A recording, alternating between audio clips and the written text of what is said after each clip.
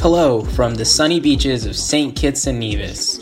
Welcome to Dextrocardia, your one-stop shop podcast for everything related to life as a Caribbean medical student. I'm your host, Nihal Satyadev, a second-year medical student at the University of Medicine and Health Sciences.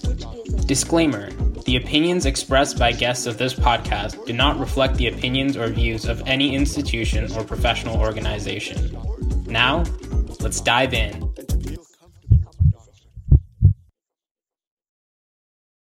Hey everyone, hope you're doing well and welcome to another episode of Dextrocardia. And today we are lucky to have Milagros Rivera Cora with us. She's a second-year medical student at UMHS and she's this semester's physiology TA. Aside from TA, Mila likes to stay involved by also being a student ambassador and a mentor. Prior to medical school, she obtained her bachelor's in chemistry and a minor in medical humanities at the University of Puerto Rico, Rio Piedras. Not only did she get a minor, but she also was involved in research in organic chemistry.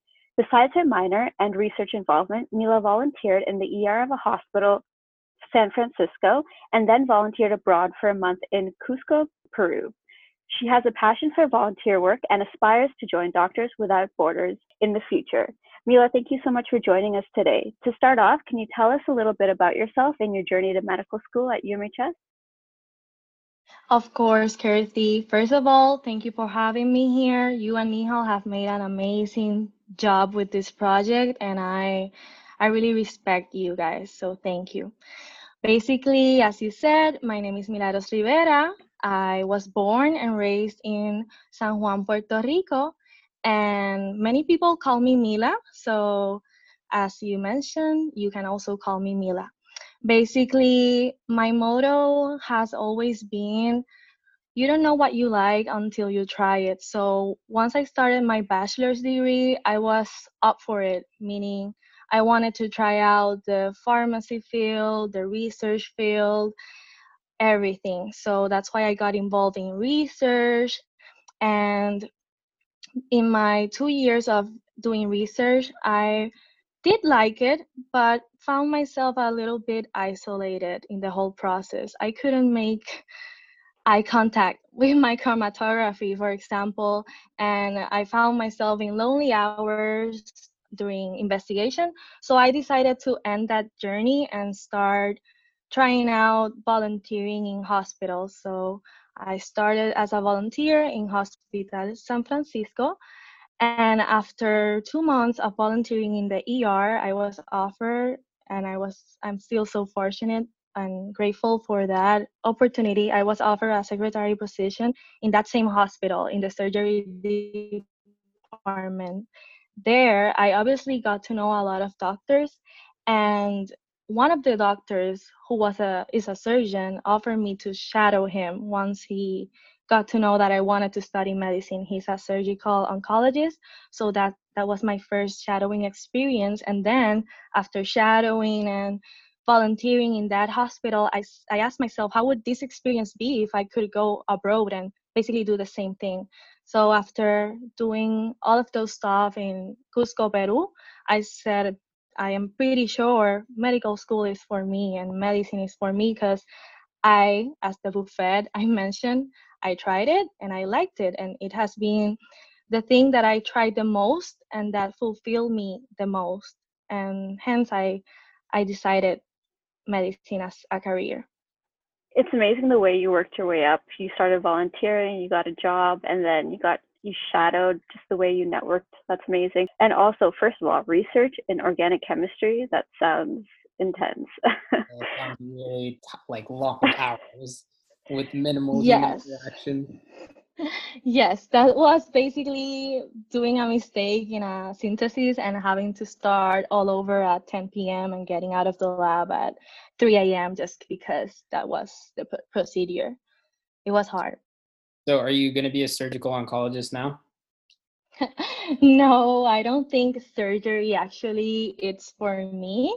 But I respect all of those surgeons. I also shadow a OB-GYN in Cusco, Peru, the most, and I do resonate more with that area that also has a bit of surgery involved, obviously, but I don't think surgical oncology is for me because it's a bit too sad, and as you can see, I'm a bit of a happy butterfly. So I want to maintain it that way.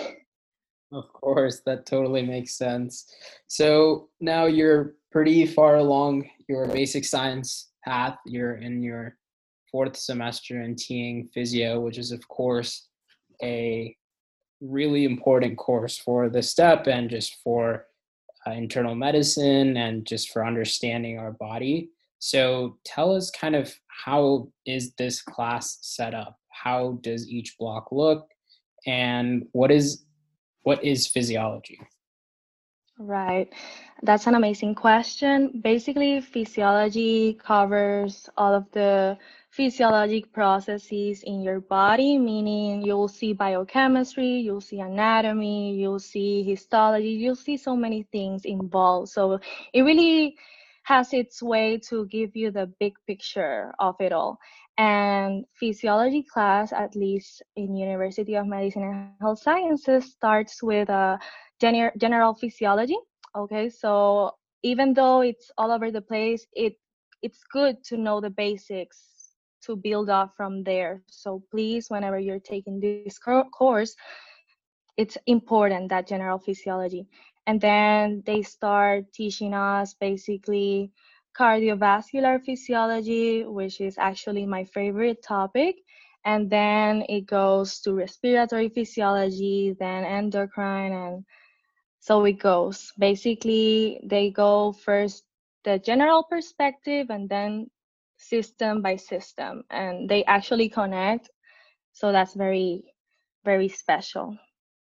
They usually say physio, the three P's are important for STEP: physio, path, and farm. So it's amazing that you decided to become the physio TA too, because it's such an important class, and I'm glad that you're a resource for students too. What did you personally do to do well in the class? And aside from that, what made you want to be a physio TA?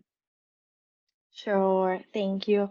Basically, what I did to do well in the class was previewing almost every single day, and I want to emphasize almost because we are not perfect. Not every day has the same time for you to get all of those steps done. So almost every day I previewed, and then previewed meaning just reading really fast the material that was going to be discussed that day, perhaps a video. Then on the class, I try to be as mindful as possible. So trying to be in the moment, not with the cell phone, not imagining scenarios in your mind, but really listening to the professor, taking your own notes, typing on the chat, because right now we are online. That's the way I maintain myself in the moment during the physiology class. And then after the class, I just reviewed so many times the material. I cannot stress this enough. So many times. And each time I reread my notes or the PowerPoints or the first aid, or every time I read did questions, I've found a new concept or something I that wasn't clear before. So it's just putting layer by layer and really making a strong foundation of the topic for when you get to the exam. You have seen all of the material in so many perspectives throughout questions, previewing in the class, explaining to a friend, explaining to yourself. So that's what helped me do well. And I did a lot of practice questions from UWorld, USMLERX, Guyton and Hall, BRS. So there are plenty of books and sites where you can really test your knowledge. And I think it's very important to test our knowledge, because how do you know you know? And don't be afraid to get the questions wrong, because I used to get so many questions wrong. So many questions wrong. And I just started using the practice questions as books. And the goal by doing practice questions was to understand the question.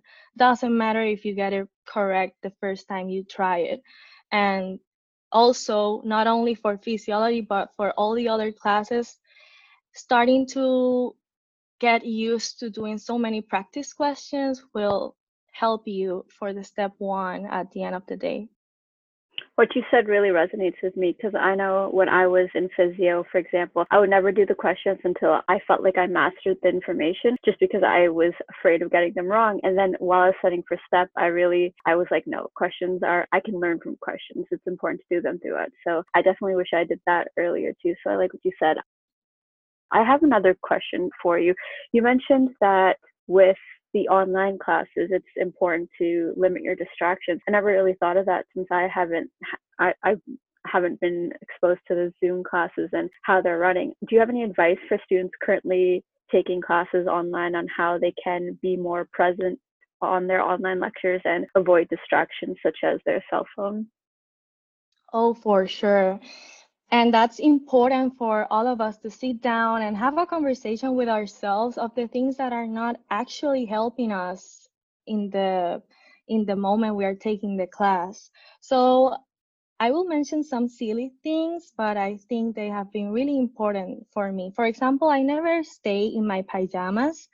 I do wear scrubs or formal clothes or even exercise clothes, everything that feels comfortable but not as comfy to sleep. So that way I force myself to be awake. Also, turning off the phone, putting the airplane mode on really helps because if you keep getting notifications or sounds, you already have so much noise in your head of thoughts that shouldn't be there. So try to cancel out the noise that it's under your control. For example, I have an Apple Watch, and even though I spend so much money on it, I really put on the do not disturb during the class. I do not want any notifications during the class. Stuff like that. Don't be on Instagram, don't be on Facebook, be on the class. And many times, if you pay attention to what the professor is saying, you even get a good idea of what it's coming on the exam. So stuff like that, I always say it's better to pay attention than to want attention. And this generation, including myself and you guys, we are so used to receiving attention with social media, and we have forgotten, most of us, to pay attention. So don't complain of the class if you're actually not paying attention. So do whatever you gotta do. Do exercise. I used to do exercise prior to my physiology class, and once I sat down, I was feeling as if it was 1 p.m. and it was still 10 a.m. So I was feeling pretty active in that sense. So you don't have to do the same things I do, but just explore yourself and find whatever works best for you.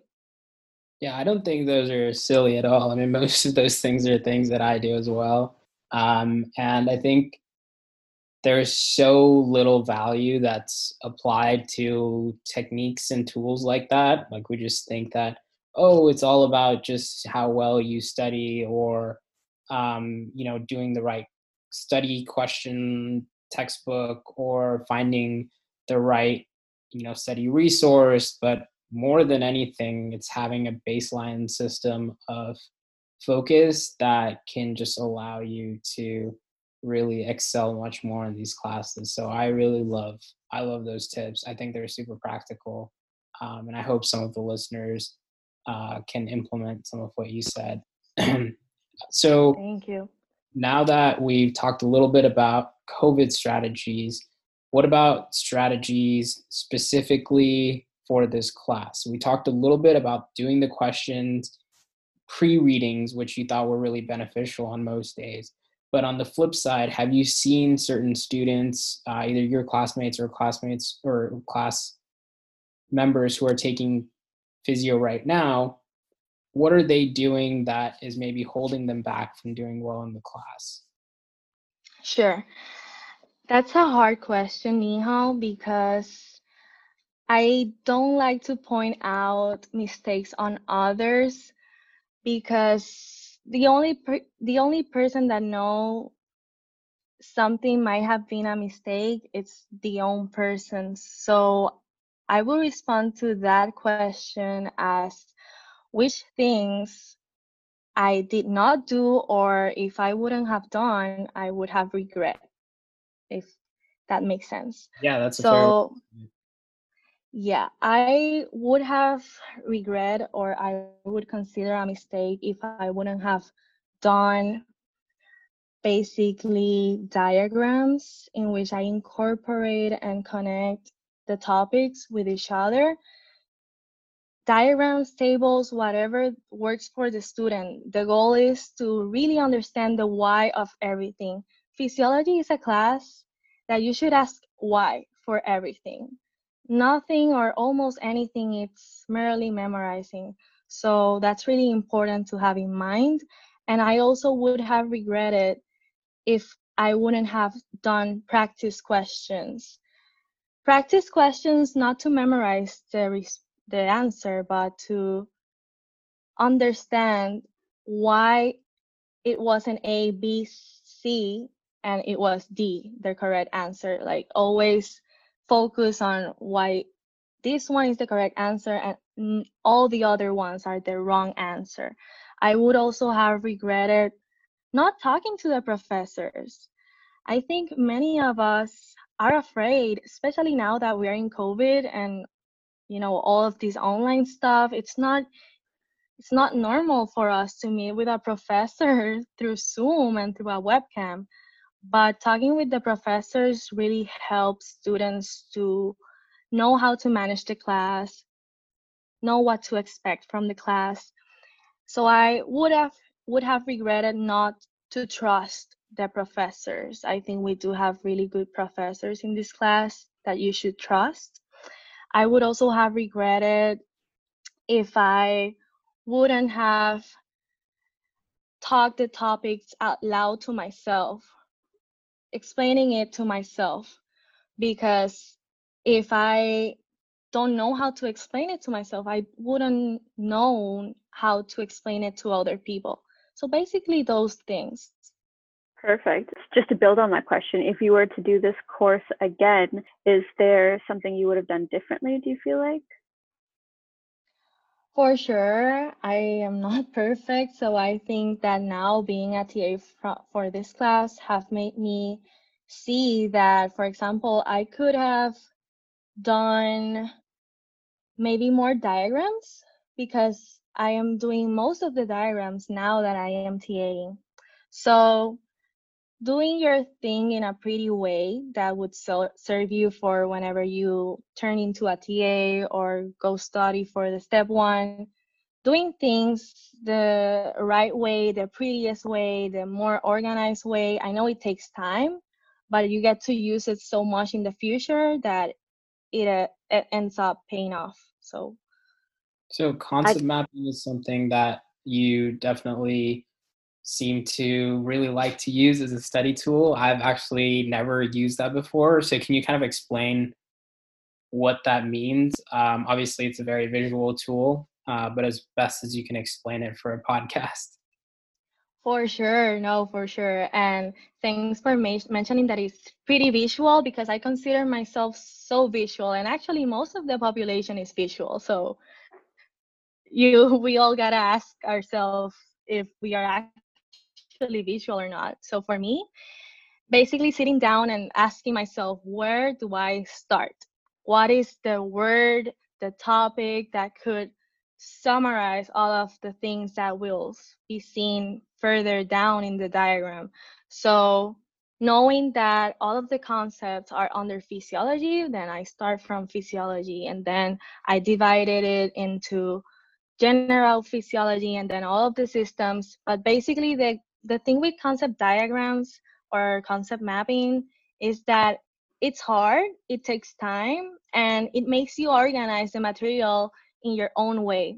So you're basically rewriting all of the material in the way you could better understand it. So you get to know yourself better, which is awesome when you're a medical student, and it makes your life easier. And then whenever you end up doing the concept map, you can even color code it. So if you want to review the drugs only, the drugs are in blue.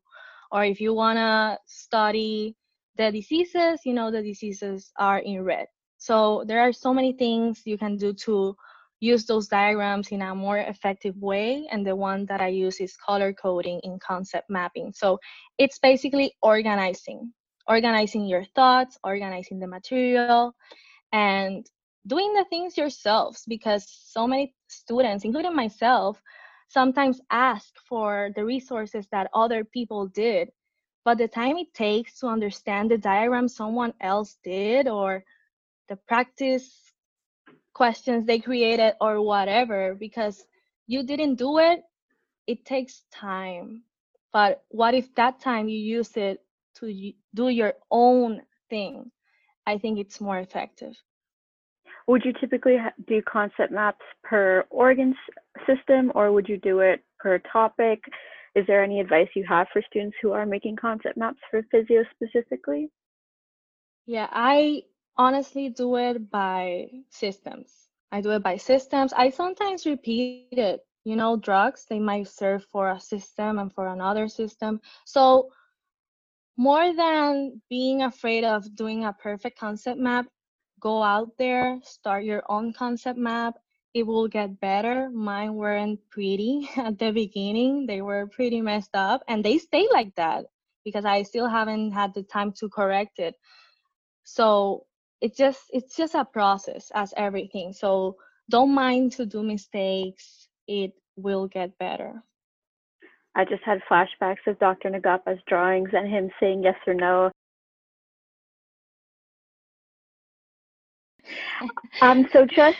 So three top resources. What would you say are your three top resources for physio? So number one, UWorld. UWorld, why? Because it really can give you a good perspective of what to expect on the exam. And not only that, it's the number one resource I've used, at least for the step one. Then Guiton and Hall, physiology, they have the topics more organized, because UWorld obviously is all over the place. They have all the systems together, but in Guiton and Hall, you have the systems one by one. So it's a great resource to use during the week, for example. Do 3 questions each day, and they will build up. And then on the weekend, do UWorld. And my third resource is Kaplan, which is also used for step one. And that way, you're basically studying for your physiology block exam and also for the step one, which is awesome.